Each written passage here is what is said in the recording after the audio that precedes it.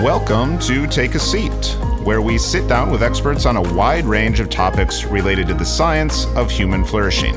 I'm your host, Dr. Nick Holton. I'm a coach, consultant, and speaker in the field of optimal human functioning. Whether you're someone trying to build your best self or a better community, we've got something for you, so take a seat. Hello, friends. Welcome back in to Take a Seat. I've got a really unique episode for you this week, one that really speaks to the importance and really, I think, profoundness of human resilience. We sat down with Mike Voron and Ali Lambert Voron, two incredibly resilient individuals who have really powerful stories, both on their own and as a married couple.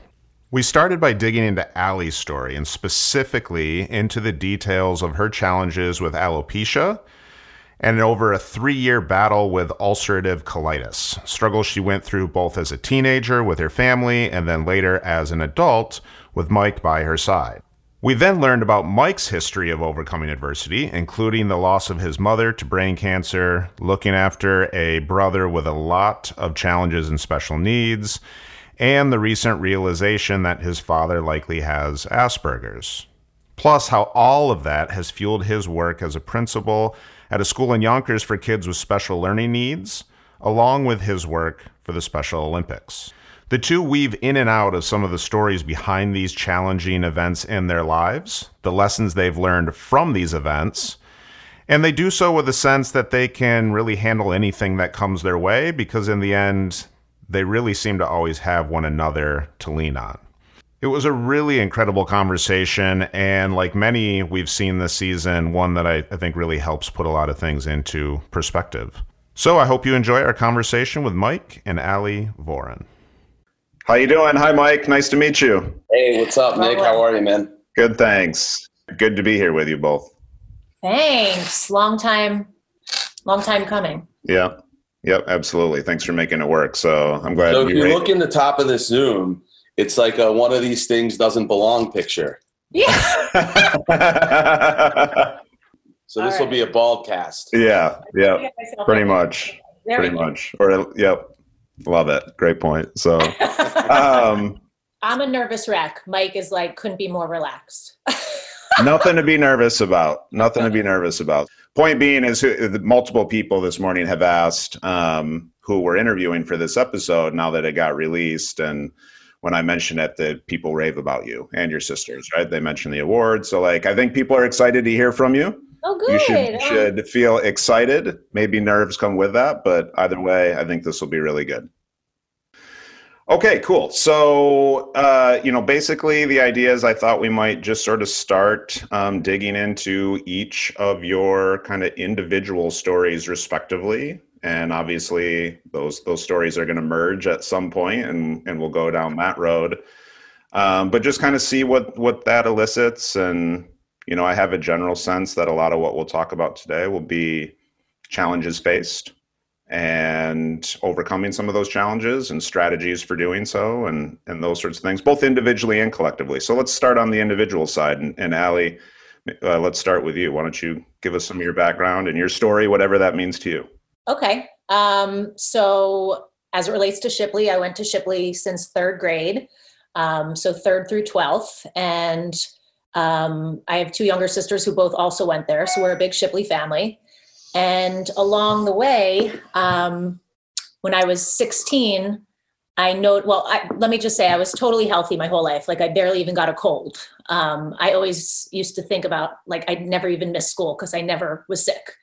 And then when I was 16 years old, my mom noticed a bald patch on the top of my head and we didn't know what it was. And we I'd never heard of anyone losing their hair for any reason. And it turned out that I had something called alopecia. And little by little, my hair started falling out, first on my head and then on the rest of my body, all over my body. And I was basically I think about 9 months it took, and I was fully bald by 9 months, I was fully bald. So this was in my junior year at Shipley. And, whenever I tell people what age I was when this happened, their first response is always like, oh my God, that must have been so awful. What a terrible age to have that happen. And in high school.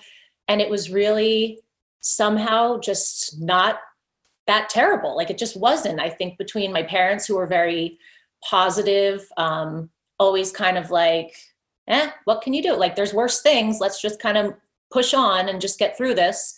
And then the support of Shipley, truthfully, I mean, like, I tell everybody that my two influences were my parents and Shipley about this, just because there was just so much support. And through that whole year, Shipley, I don't know what the uniform code is now, but, you couldn't wear a hat, you couldn't wear really a bandana, anything on your head. And at that point, when I started losing my hair, I needed to. So, to cover up. So I had to get permission to do that. And then when everybody saw me wearing a hat, it was kind of like, what's going on with Ali? So the whole school knew as this was happening. And I just felt total support. And when I say that, I mean, both being allowed to do things like that, which is gracious and awesome. But also, at one point, it was the end of my junior year, and Dr. Pilch, who was the headmaster at the time, called me into his office, and he said, I just wanted to see what you thought about this, but we're about to have elections for all school president, and sometimes the staff and I discuss who might be good people, and we feel like with everything that you've gone through this year, you might be a good, just a good representation of how to handle something when it's thrown at you. That might be a challenge. And we feel like because it's such a visual, position to be in, and the school sees you do, weekly assemblies and all of that stuff, they said, maybe you should think about running. Long story short, I ran for president. During our speeches, I made it funny about losing my hair and following in the footsteps of, Mr. Clean. And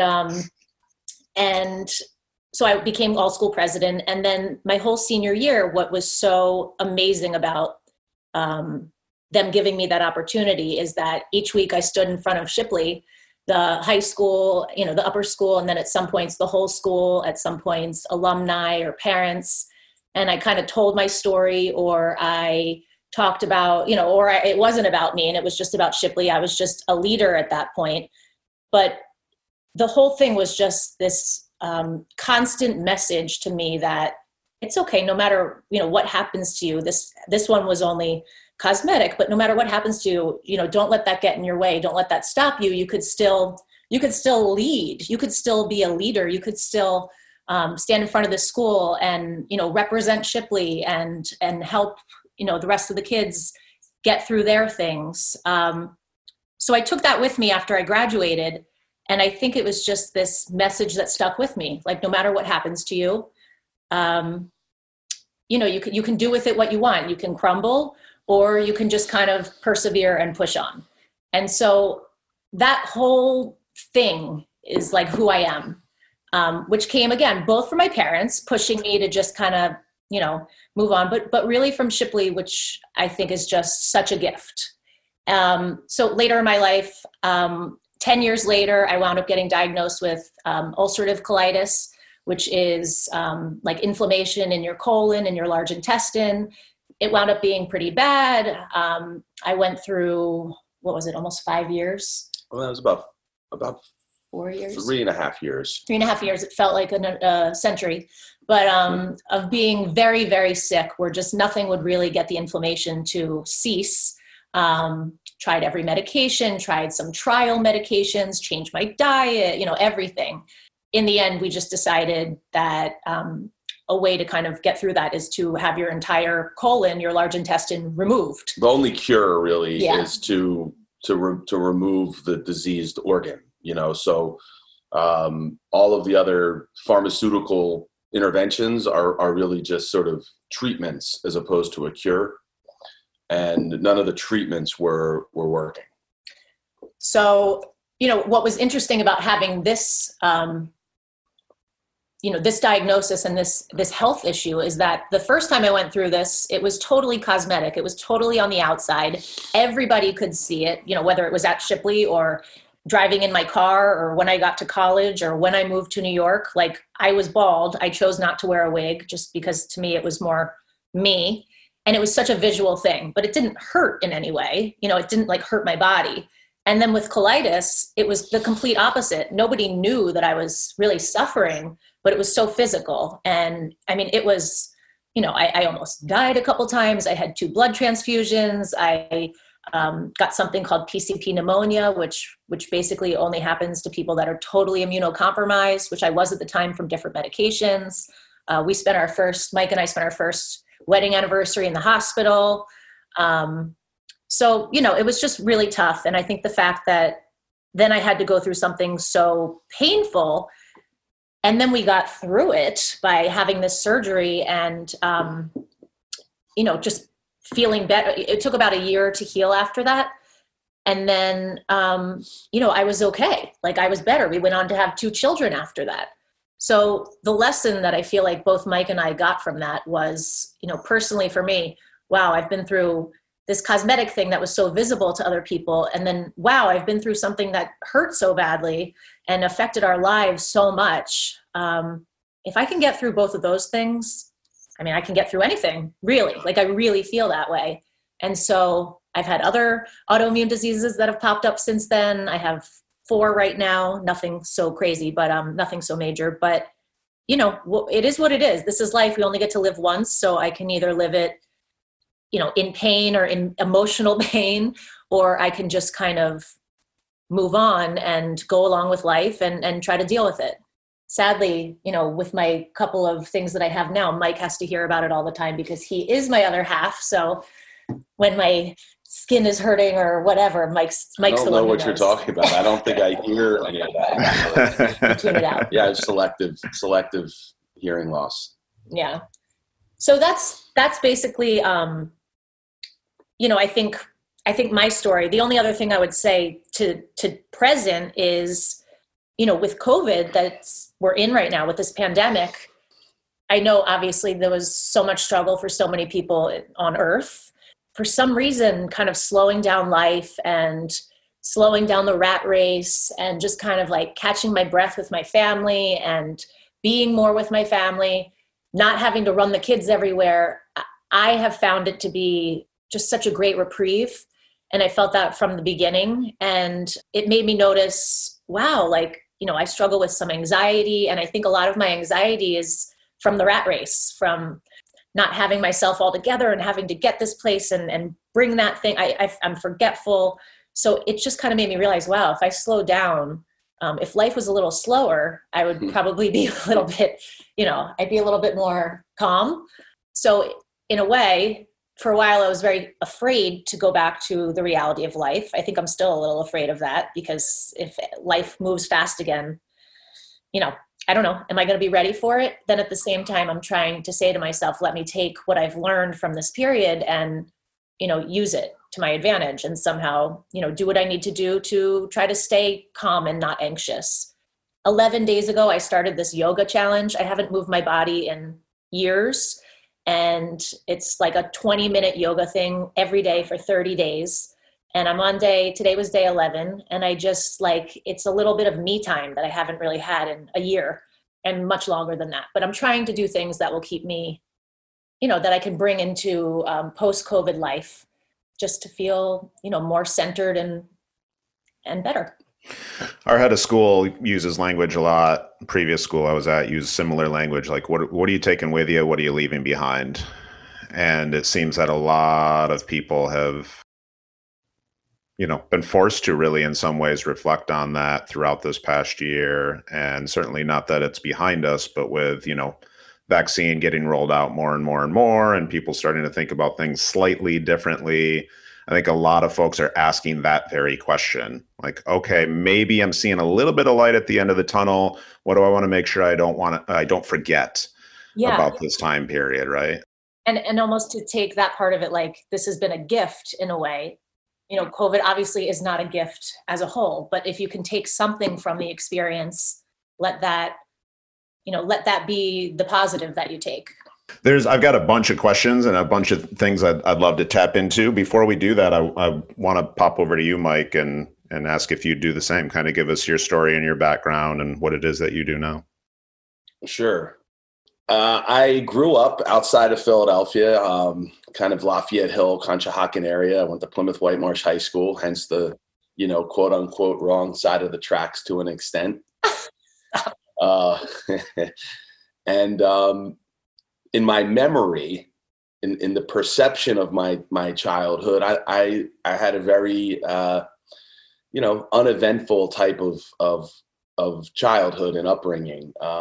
But I think that when you look at it from an intellectual perspective, and just look at the facts of it, there certainly was a lot of things that maybe I'm blocking out. Maybe my perception has sort of protected me to an extent. But I grew up with two parents that loved us very much.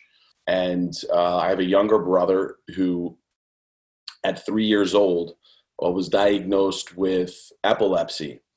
And, that in and of itself isn't necessarily any kind of death sentence, or especially in today's world, any kind of major diagnosis. Still a lot of complications, but back in 1983, it certainly was not as understood. And it also turns out my brother has intellectual disability, bipolar disorder, diabetes, and some other physical disabilities.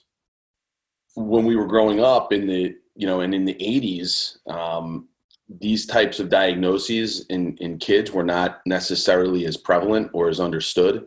Special education was far, far from where it is today.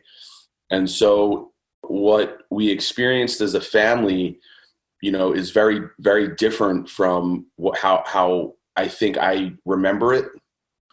My brother had a lot of behavioral challenges as a kid. There was extreme tantruming and, grand mal seizures where I was brought to a neighbor's house in the middle of the night repeatedly, for a long period of time. I remember my mom telling me I grew up in the crib with Dan Kozlov because, I was often brought over there as a toddler, because my brother was being brought to the hospital in the middle of the night.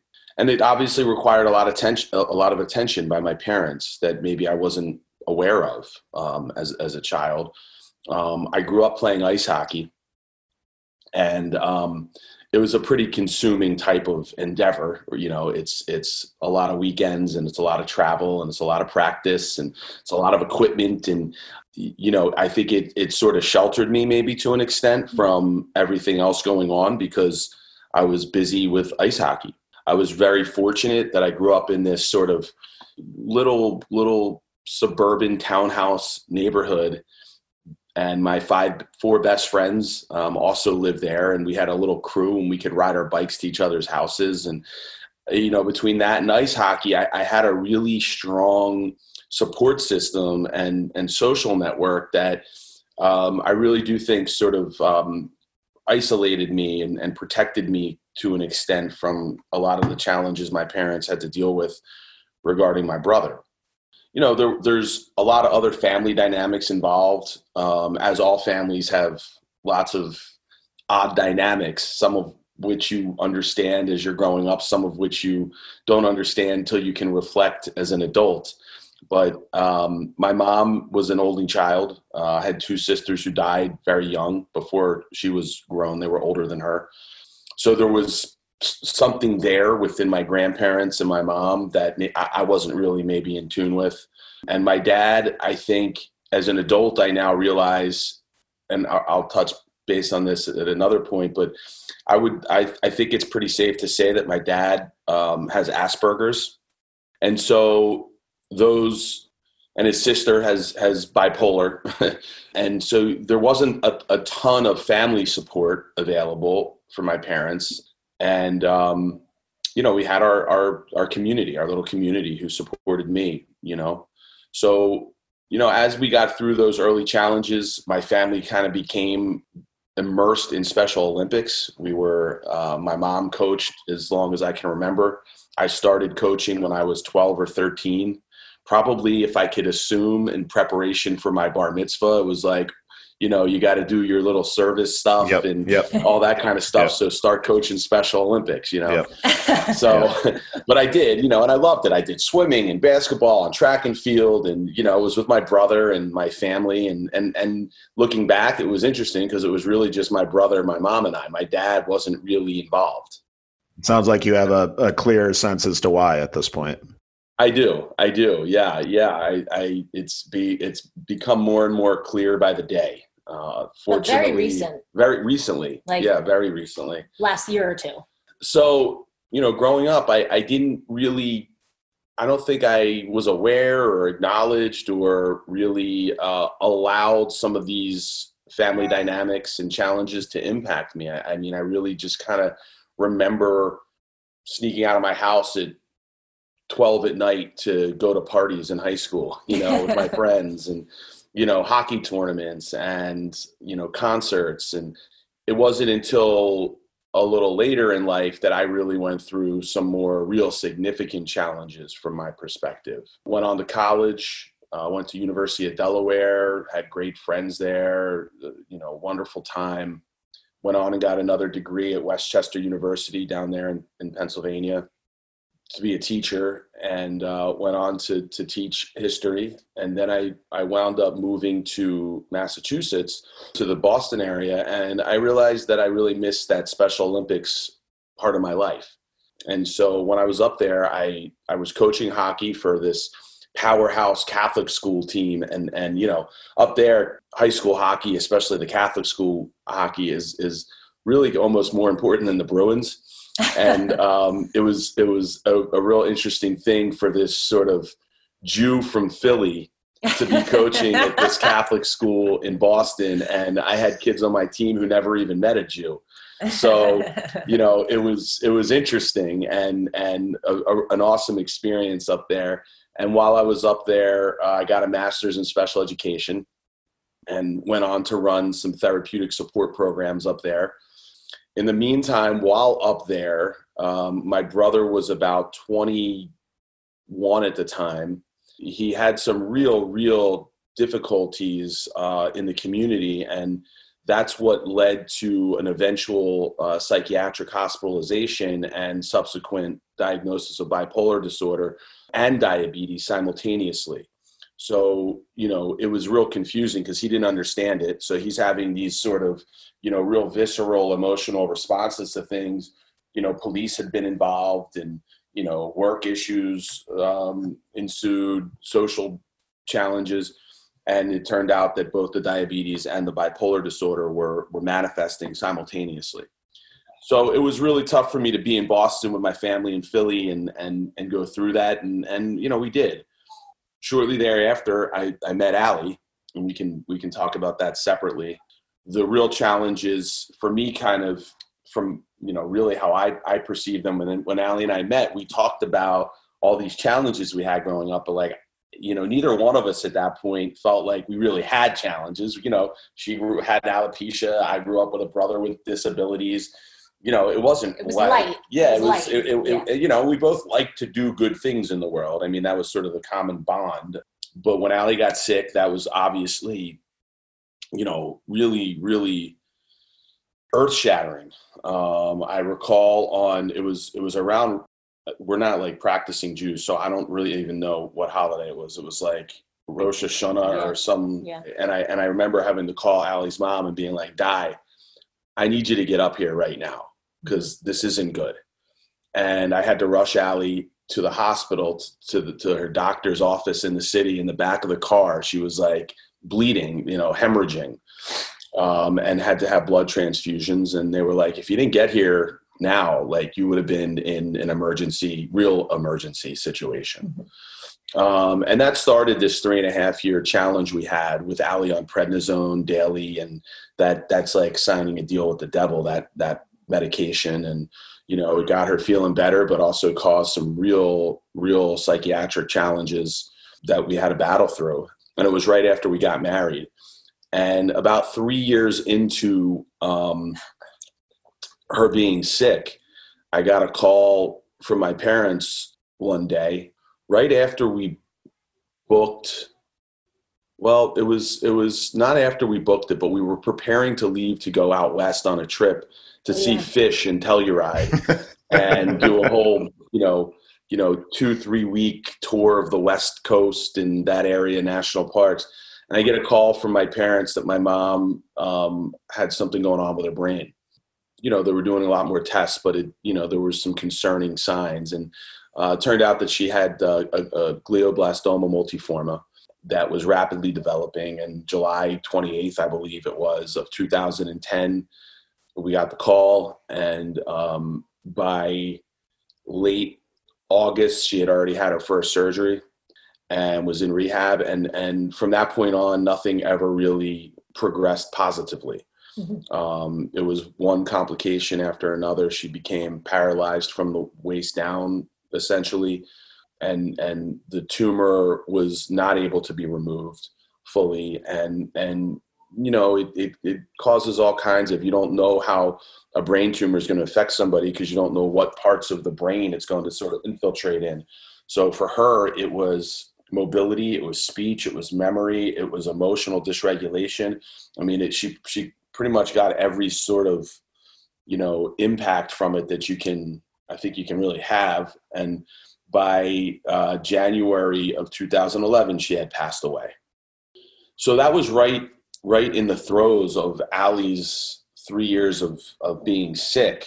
And my mom was still sick. We canceled our trip. I actually wound up taking about 5 months off of work because Ali was too sick to travel back and forth to Philadelphia, where my parents were outside of Philadelphia. And, you know, my dad, in hindsight now, I understand why I needed to be as involved as I was, because he was not capable of actually managing this situation alone, especially there was the estate planning that had to happen, the doctor's appointments, the stuff that was related to my mom's employment. She was a guidance counselor for the city of Philadelphia, and my brother. And so I took off work. I was back and forth. Meanwhile, my brother never had the proper services to fully access what was available to him because my parents sort of didn't think about it in a bigger picture manner and, you know, just didn't really identify everything that they needed to.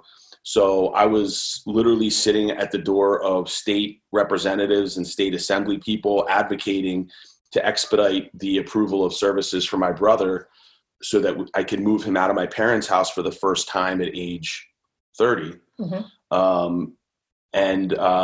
That way my mom could at least maybe see him and see who's caring for him and, you know, have some sense of comfort in that. So that was a full-time job in and of itself at that point, on top of trying to support Ali and taking care of Ali and then dealing with all the doctors and the finances and things like that. So that was, to me, like where my challenges in life really like were amplified, and everything sort of came together in a you know, I guess a detrimental way. I had very vivid memories of I took my mom to get her first radiation mask at Perelman Center in Philly, and it went horribly wrong, and she couldn't tolerate it. She's on a fentanyl lollipop and a mess and throwing up, and you know, I'm at the hospital with her, and I'm like, all right, I got to get my dad here. So I'm calling my dad. Dad, I need you to get down here. What? Dad, I need you to get down here. I'll call you back. I'm on the treadmill. And I'm like, no, Dad, and I'll call you back. And I call Ali. I'm like, I don't know what to do. My dad won't get down here. So she had to call my dad and be like, Denny, get off the treadmill and get down there now. Well, my dad's routine was to be on the treadmill, and he couldn't break that routine. Yeah. I didn't know that at the time and what was happening. Right. And so there were a lot of moments like that in that time period. And I didn't understand it, and nor could I process it. You know, my head was deep in the sand dealing with all of the details. And so we got through that, and Ali, you know, wound up getting her colon removed about 2 weeks before my mom passed away. Had to sort of be wheeled into the funeral, I believe, which was standing room only. My mom was an icon of the Special Olympics world in the area.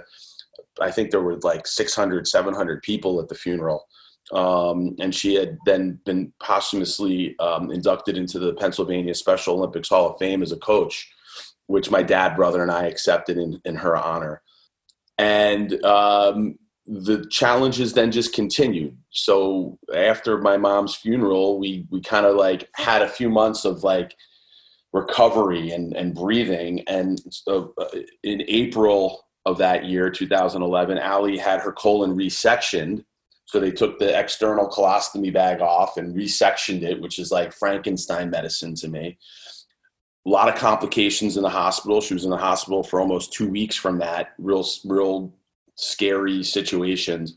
And shortly after she got out of the hospital, my dad's sister lost her husband unexpectedly. He died of a heart attack in the middle of the night. My cousin tried to do CPR in the middle of the night. It was a real traumatic situation. He was a TV personality, so the whole situation was a bit of a media circus to an extent. And that also obviously created a lot of trauma for everybody. And then a few months after that, their mom died, my grandmother. So it was a really, really dark, challenging time when we were going through all of that. And once that happened, that's when life started. After my grandmother died, things started to then, plateau a little bit, or the negativity started to alleviate, and we got back to life. And it's been over the last 10 years, I've had this reckoning regarding my dad, and maybe looking back, my dad suffered from a lot of depression, a lot of challenges related to the Aspergers not being addressed as a child. I think he's communicated some real challenges with self-esteem to me, as an adult, and, just self-conscious over possible learning disabilities and all kinds of things, guilt over my brother's challenges. And so I kind of had to take this sort of pseudo patriarchal role in my family that, is not ideal, but is what it is, and so I don't know. I feel I leave all that kind of like Ali, I live this great life, man. We live in a beautiful community, in a beautiful part of the country with beautiful kids, awesome lives, outside of all of these challenges. And so, it's been quite a journey. And currently what I'm doing now is I'm a principal of a high school in Yonkers, New York. And our school is a public school, but it serves all kids with special needs. No surprise there, right? Our kids all have learning disabilities and an emotional disability.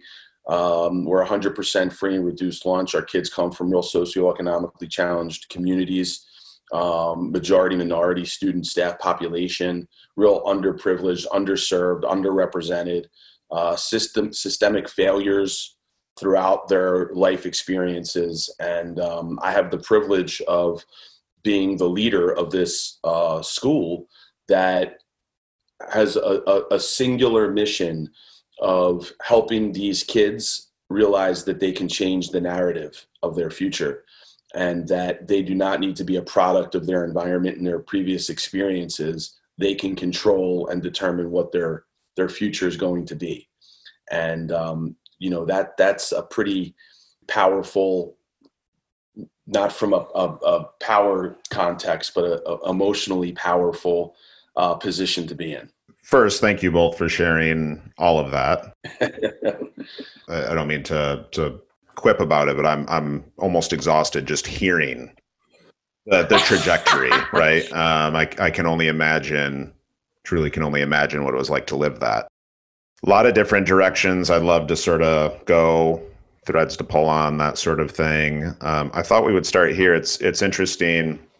Been thinking about it throughout, you both sharing your individual stories. Paul Wong is a psychologist out in Taiwan, and we've been going back and forth a little bit via email. And the reason for that is there's, I think, has been and continues to be an increasing amount of research and theory that suggests one of the ways in which we really need to think about getting to flourishing individually and specifically is through a developed ability to kind of overcome suffering and endure it. And that's all I could think about as you were walking through some of your experiences. And then when you get to the end and you talk about the framing you're putting around your life now, right? Sort of the relative perspective that's been generated as a result of your many individual and collective experiences, it certainly would seem to lend some credence to his sort of argument around that, what he calls existential positive psychology. I don't know if you care to comment on that at all. Do you would you kind of agree with his general hypothesis? Do you think, the language a lot of people would recognize is like post-traumatic growth? 100%. I mean, yeah, it's interesting. I've actually recently, I think it was maybe last week, somebody brought up Paul Wong. Oh, really? Yeah. That's crazy. That's wild. So we do a lot of work in our school with social emotional learning. I mean, we're a therapeutic school. So we talk a lot about the research regarding growth mindset, and Carol Dweck, Brene Brown, and her research on trauma and shame. And it's interesting. I think the Paul Wong perspective is almost sort of like the Buddhist perspective. It is. It's very influenced by Buddhist philosophy. Yeah, right. It's sort of the growth of suffering. That's a very Eastern type of approach to this notion that you grow through perseverance.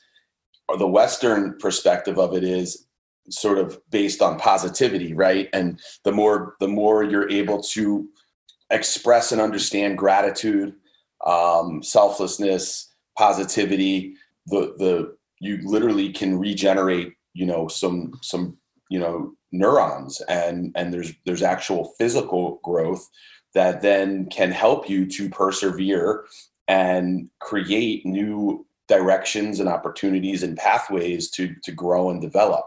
And so a lot of the work we do in our school, I mean, every Tuesday we have Gratitude Tuesday at 1:50, where we talk to our kids and our staff about how you express gratitude, why, for what reasons, to whom. We do Mindful Mondays and Freedom Fridays. And, it's all about this concept of growing through trauma and processing that. And so it's interesting that was the context that Wong came up, it kind of comparing and contrasting the approaches. Yeah. Well, and that's really, the first two things I was kind of putting down in my notes here is you both were talking that both seem to be really present in your stories, in your histories, and that, I don't mean to be overly romantic about it, but in some ways it seems like your early life experiences really prepared you to be with one another when you eventually met, right? Like you were both 100%. Both prepared to endure some real challenges with and for one another, in part because of practice you had received consciously or sort of subconsciously, it sounds like in some cases. And I think that, there's a real nice beauty to that, which it looks like, just judging by your faces, you both feel and agree with as well. But of course, like that's not necessarily the same thing as wishing for those experiences to occur. What you're talking about is really growing, enduring, silver lining, getting some perspective, right? But ultimately still layering in the deliberate cultivation of pleasant emotion, which can serve as an antidote to some of those things. You mentioned humor, love, social support, belonging, those sorts of things, right? It just occurs to me that it doesn't seem like an either or proposition. There's really kind of a both and. Yeah, there's a place for the lessons that can be learned and the way life can be enhanced through some suffering. Even how I started out talking about COVID. That's exactly what I was kind of finishing up with, because that's how I get through things, is to kind of then what can I take from this? How can I frame it in a positive way? We have 2 kids. How can we help frame it for them? And it's not to ignore, I still think you need to process and feel the feelings of negativity or, to quote unquote mourn, my colon or my hair or, anything that you're going through, whether it be, physical, parents getting a divorce, having trouble in school, any kind of challenge. Just jumping over to another thought I just had when you were talking right before that was one thing I always say to people, or I should just say when I was really sick, where I was anemic, my face was very pale, I was either very skinny or my face was blown up a bit from prednisone. Physically, it didn't look like me. I didn't even really recognize myself. It was a slow process, but I remember my mom saying to me, make sure number one, you're comfortable every day. So get some new comfy clothes, make sure you have a really comfy sweatshirt, comfy sweatpants, whatever it is. But also just don't make it be black or gray. Pick up a color that when you look down or when you look in the mirror, it kind of gives you a little like, okay, I see like happiness. And smart mom. Yeah. And I did that every day. And, same thing with, I always wear eye makeup because I don't have eyelashes and eyebrows. And to me, that's kind of how I, like the way I look better. That way I feel more quote unquote normal. So even when I was like on death's door, not really, but even when I was very sick, I made sure I put on my eyeliner. I put on a little blush just to give my face a little, and it wasn't for anybody else, but for me. When I looked in the mirror, if I saw a drawn white, blown up face, that was not going to be good for my mentality that day. But if I looked in the mirror and, saw a little bit of color, I felt like it helped me. So that was almost like my internal cheerleader, helping me get through whatever struggle it was. So I have a friend who was just diagnosed with cancer, and I slipped in at the right time. Make sure you have like a nice comfy sweatsuit and like, don't, if you like, makeup, put on a little blush, just because to me that really made a difference. And it's such a small, almost silly thing, but it helps, so finding ways that you can help yourself to me is a huge thing. All of that really speaks to that both and when we talk about like the language we use is cognitive framing. So, we put our brains in an fMRI machine, like adrenaline and fear and anxiety and excitement. They're going to show up with really similar signatures, right? What's going to change sort of how they impact us? Well, oftentimes it's how we think about things. And that's what I just hear so much of in your stories is, okay, yeah, I've got to think about this in a way because these things are truly dangerous. They're truly difficult. I need to bring them in. I need to understand them. I need to process them. I need to kind of make sense of how to move forward with them, right? And at the same time, I'm not losing sight of some things that can nurture me and that I can be grateful for. In fact, in many cases, it sounds like that process of enduring significant unpleasantness and flat out danger enhances the level of clarity you have around some of those things that you're grateful for. Would you say that tends to be the case? Yeah, I give you a very simple analogy or example, I should say. One of the occasions Ali was hospitalized. I was going to say the same thing. One of the occasions Ali was hospitalized was during the football playoffs, and I'm like most Philadelphians, a big Eagles fan. And I was going to say the party we had in the hospital. Oh, right. I forgot about that. Yeah, well, I want to hear both then. Let's hear both. Yeah, Mike first, and then Ali can tell the party. Well, I'll tell you, on our first wedding anniversary, we were very fortunate that we had some savings when Ali got sick because of her ridiculous voiceover career, really. At that time. And, we stayed in a really nice part of Mount Sinai Hospital where there was a chef from the Four Seasons who would prepare dinner. If you wanted. So we had like a whole, it was like you're at a hotel, we had like, I don't even know what you could eat. I don't even remember, but we pretended like everything was fine. And we had like room service delivered, right? Yeah. We did have a party. Ali can comment on that if you even Pizza remember. Party, wine, beer. Yeah. I mean, we had like 15 friends in my hospital room. Like there was like like an entertainment space on this floor at the hospital that, you could utilize. They let us use that room. Right. Well, I worked from there. Oh, yeah. But that's what back, yeah. So the Eagles were playing, I'm pretty positive it was the Arizona Cardinals and in a playoff game. And Ali's doctor, her GI happened to be there and we were pretty friendly with him. I would text him and we were on a first name basis, And so he and I had some chicken wings and drank some beers in the hospital room watching the Eagles playoff game. Ali just laying there sick. I don't know what she was doing at the time, but I was watching the game. But since then, my sort of like fanaticism for the Eagles and my real like typically Philadelphia live and die and mood swings by how the Eagles are performing almost completely dissipated. Like, I love the Eagles. I watch football. I watch hockey. I love sports. But, like, I don't have that sort of, like, if they lose today, I'm going to be in a bad mood all day. That all sort of went away from that experience. Because it put it in perspective. Yeah, it just gave it this perspective of, you're watching the game and I'm in a hospital. Right. I'm drinking a beer in a hospital room with my wife who almost died. And a GI. And a doctor. This game isn't that important. Yeah, sure. And hearing about that and about the pizza party, the other note I had written down is, it sounds like, you correct me if I'm wrong, but it sounds like you would say that one of the takeaways from sort of overcoming struggles of various degrees of seriousness and various levels of trauma and intensity levels is who's around you, social support. Yes. Each other. Absolutely. But I'm hearing about friends and doctors and figures. Would you both, maybe wax poetic a little bit about the impact these other people in your life have had on your ability to fight through these really incredible experiences?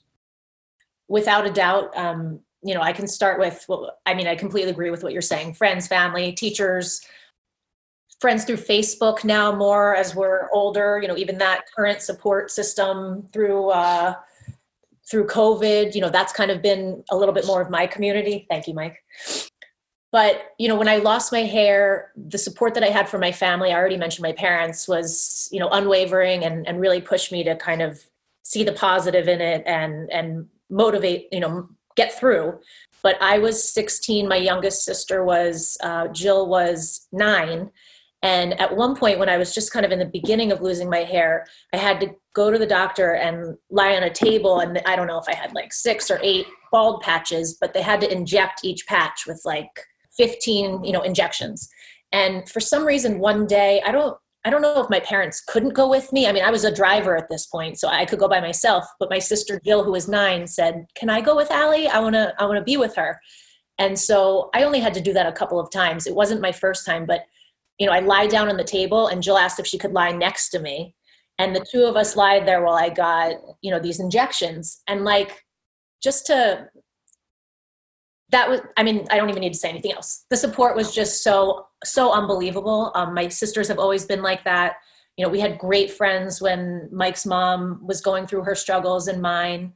And I just can't say enough about support. I do say I remember that when I was sick with colitis, there was a point where like every day I could have complained 100,000 times. So I would keep it to myself, or Mike got a lot of that. And then I would notice that, my friend Cindy was hearing it every day. And then I'd feel like, oh, I can't call my mom again because she's been hearing it so much. And I started to feel like if I keep, venting to the same people, to me, when I was sick, and I'm sure this wasn't actually the case, but I just felt like they're just not going to want to pick up the phone anymore. So I kind of, in a weird way, found some almost, I don't want to say second level, relationships, but like I wound up venting to people that I almost wouldn't have expected. And people always seemed to be there for me because, they wanted to support and listen. And to me, it felt good to not have to, quote unquote, bother, the same old people. But I found some new people. And I remember when Mike's mom was sick and he was going to Philly, you had like beers with people that you hadn't talked to in a long time. And, people just kind of came out of the woodwork and helped. And I remember that with funerals and with surgeries. It's like, you don't really know who the expected people, hopefully are there, but sometimes surprises come out of the woodwork. And that's really special too. And even as not the victim, but the supporter, sometimes I think about that when I hear of other friends or family going through a struggle, and I pop in and say, I know we're not that close, but if you ever want to go, for a walk or whatever it is, I think it's nice to be there for other people, even maybe not your closest. Good for them and good for them and good for us. Yes, exactly. I think that one of the things that we take for granted with this, maybe you more than me, I don't know. For me anyway, probably more than Ali, like music is my religion. Right? Mm-hmm. Positivity is my spirituality. Concerts are my church. Mm-hmm. And so when Ali was sick, right, that New Year's of 2010 into 11, we went to see Fish at Madison Square Garden. That was a great place to be for New Year's because we were with these people that we had been seeing a lot of music with, in this really wonderfully positive environment. that kind of is that support system that Ali was referring to was really developed through that world we live in. We met in New Orleans at Jazz Fest through mutual friends. Cool. Yeah, at the House of Blues at 2 a.m. Yes. For a concert from a guy named Carl Denson, awesome funk band from California, and he'd been always playing the second Thursday late night show at the House of Blues, the second weekend of Jazz Fest. And it's sort of people develop their rituals, right? And that's a show that I had been to several years in a row. Me too. Ali also, when we had met through mutual friends, and we really kind of, I think we both would agree, we sort of like fell in love without even talking while in the show, and spent the rest of the weekend together. And you know, we were with all these mutual friends, and we've made lots and lots of friends since then. And that's kind of like what I do to reset myself. The pandemic has been the most difficult part of the pandemic for me, is that I can't see live music. And it actually, I feel it in my soul. I can feel a depletion from it. It's almost like if you couldn't exercise or something. It's like you're missing your therapeutic. You mentioned Brene Brown earlier. I think she would call some of what you're describing a quote unquote collective moment, right? There's collective moments of joy, collective 1,000%. moments of sorrow, and these tend to be experiences in which we're sort of sharing an emotion with the people around us. So you mentioned concerts, like everybody kind of knows you go to a concert, there's at least a song at some point where the artist stops singing and allows the crowd to take over, and you get that little jump in your belly and those sorts of things, right? Those are the sorts of experiences. And I think there's, pretty convincing evidence that suggests that those sorts of experiences really bind you or can bind you in any way. Yeah. Well, in the music that we listen to and the scene that we're in, that's the way it is from the start of the show to the end of the show, before and after the show. It's a collective moment from start to finish, not just in those moments when the artist stops singing, but it's truly, from the time you get in your cars with friends to get to the parking lot, walking into the show, every moment of it is this sort of real, true collective moment of like joy and positivity and excitement. And, we thrive in that. I mean, I literally believe, I'll interject, when Ali was sick, I started seeing a therapist to help obviously get me through some of that. And when my mom got diagnosed, I went to the therapist, and his name was Ari, and I told him, and he's like, "Holy cow, like I can't believe you have to deal with this now. This is unbelievable." And he said to me, "All right, well, what are your religious views?" And I'm like, "Well, I was raised Jewish, but I'm really I don't necessarily believe in organized religion." And he said, "Well, what do you believe in?" And I thought for a couple of seconds, and I said, I believe in positivity. I believe that we're obligated to leave a positive footprint behind and produce as much positive energy as we can in the world." And he said, "All right, well, this is my advice to you. When you go to bed every night and put your head down on the pillow, if you have a real good night's sleep, no matter what's going on around you in your life, if you have a good night's sleep, you were making decisions that were in line with your core values and beliefs, despite the circumstances. If you have a restless night of sleep, you might want to reflect on the previous day and think about where you may have operated outside of your core values and beliefs, and either just own that and understand it, correct those issues, make adjustments from, what you reflected on and learned. And if you do that, you will be all right." And I think that since that day, I've lived every day like that. I've shared that advice that Ari gave me. I would venture to say hundreds, maybe thousands of times. I mean, I don't anymore, but I had been doing a bit of public speaking, at conferences and other events as it relates to special education, et cetera, and our other adventures that Ali and I had. I think that reflection and recognition of the alignment of our core values and beliefs as a human are, really critical to getting through these types of situations.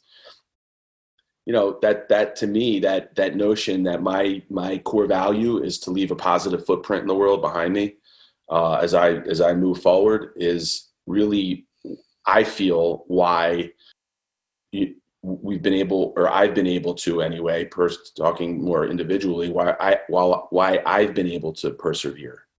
That's a tool in your toolbox. So I want to take this in a related, although slightly different direction. You're talking about, you know, concerts and the parties and social support, and, you know, that's a collective thing. And at the same time, it's very good for your individual self, right?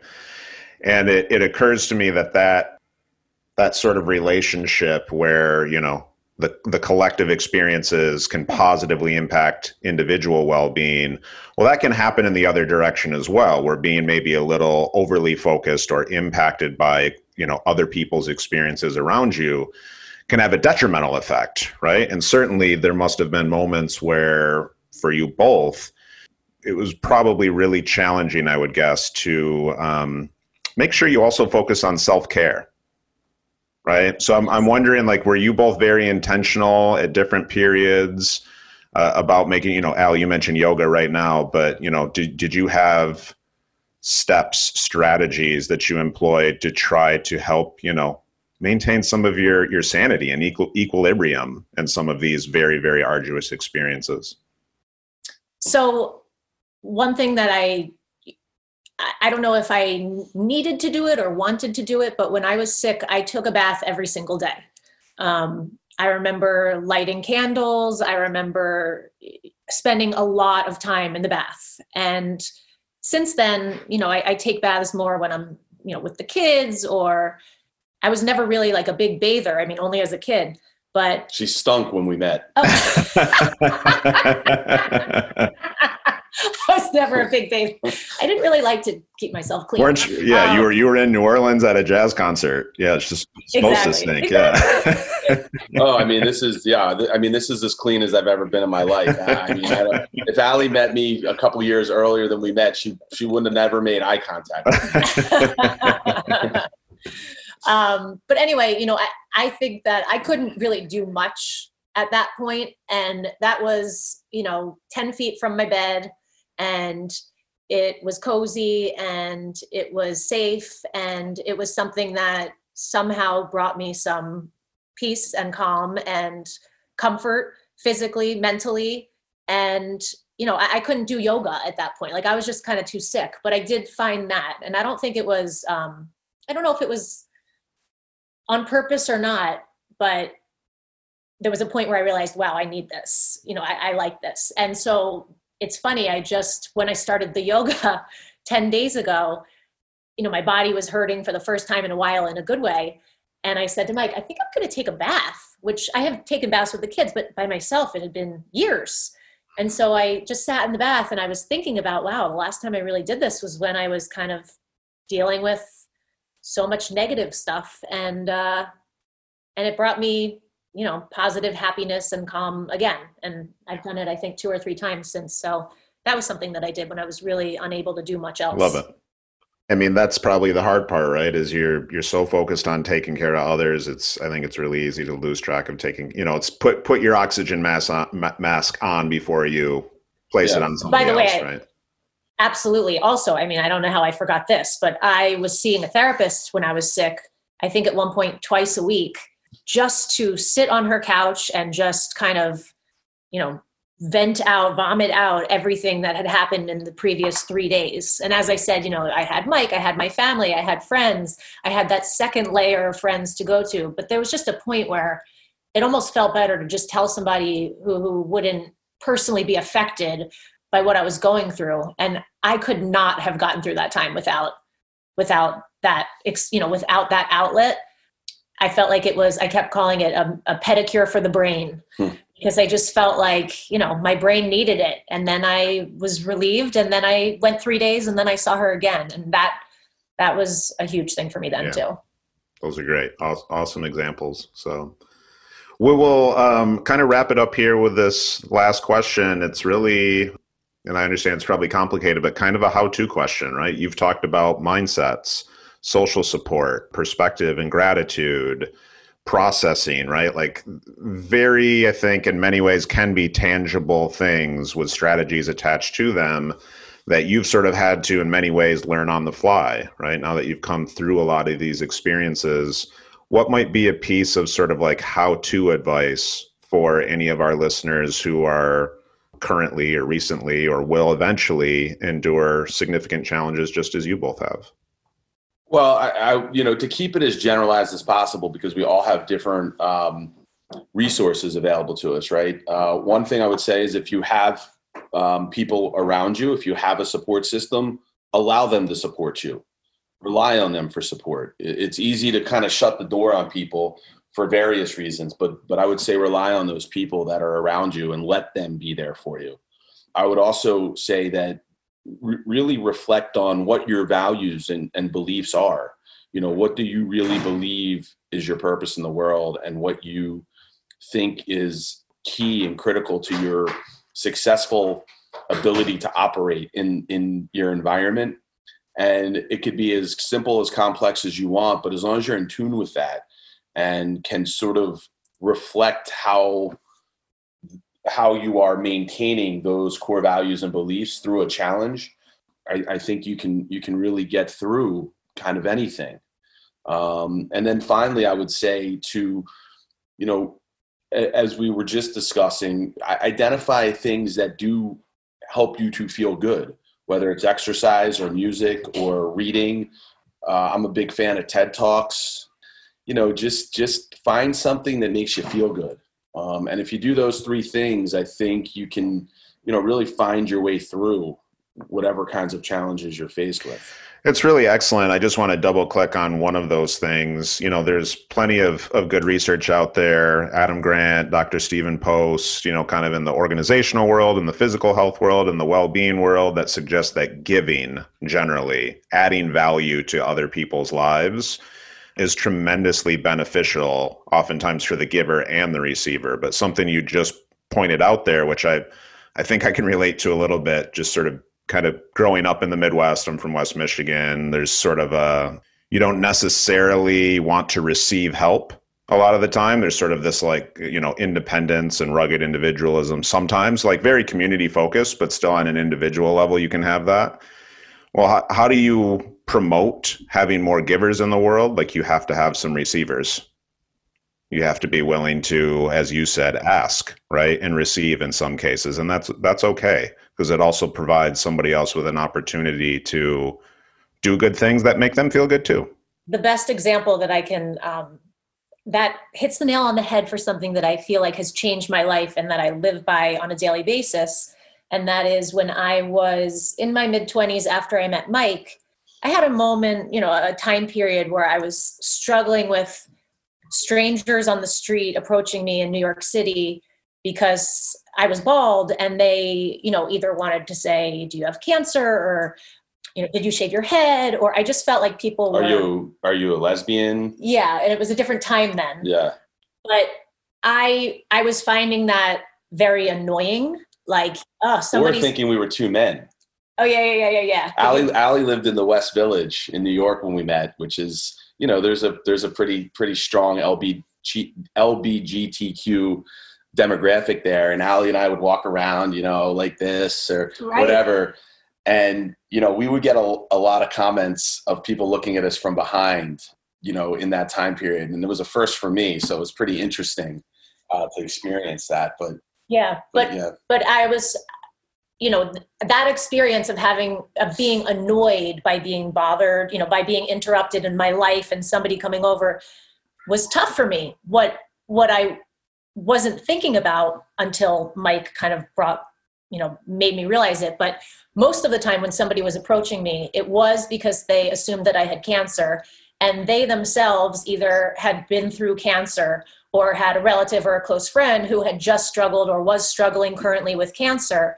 And I think that the approach was 100% not about me. When they approached me, it wasn't about me at all. It was 100% about them and them wanting to connect. And I was, saying something to Mike at one point about how it was just so hard. And I just remember him looking me in the eyes and saying, Ali, you need to turn that around, because if you choose not to wear a wig, this is going to happen to you your whole life.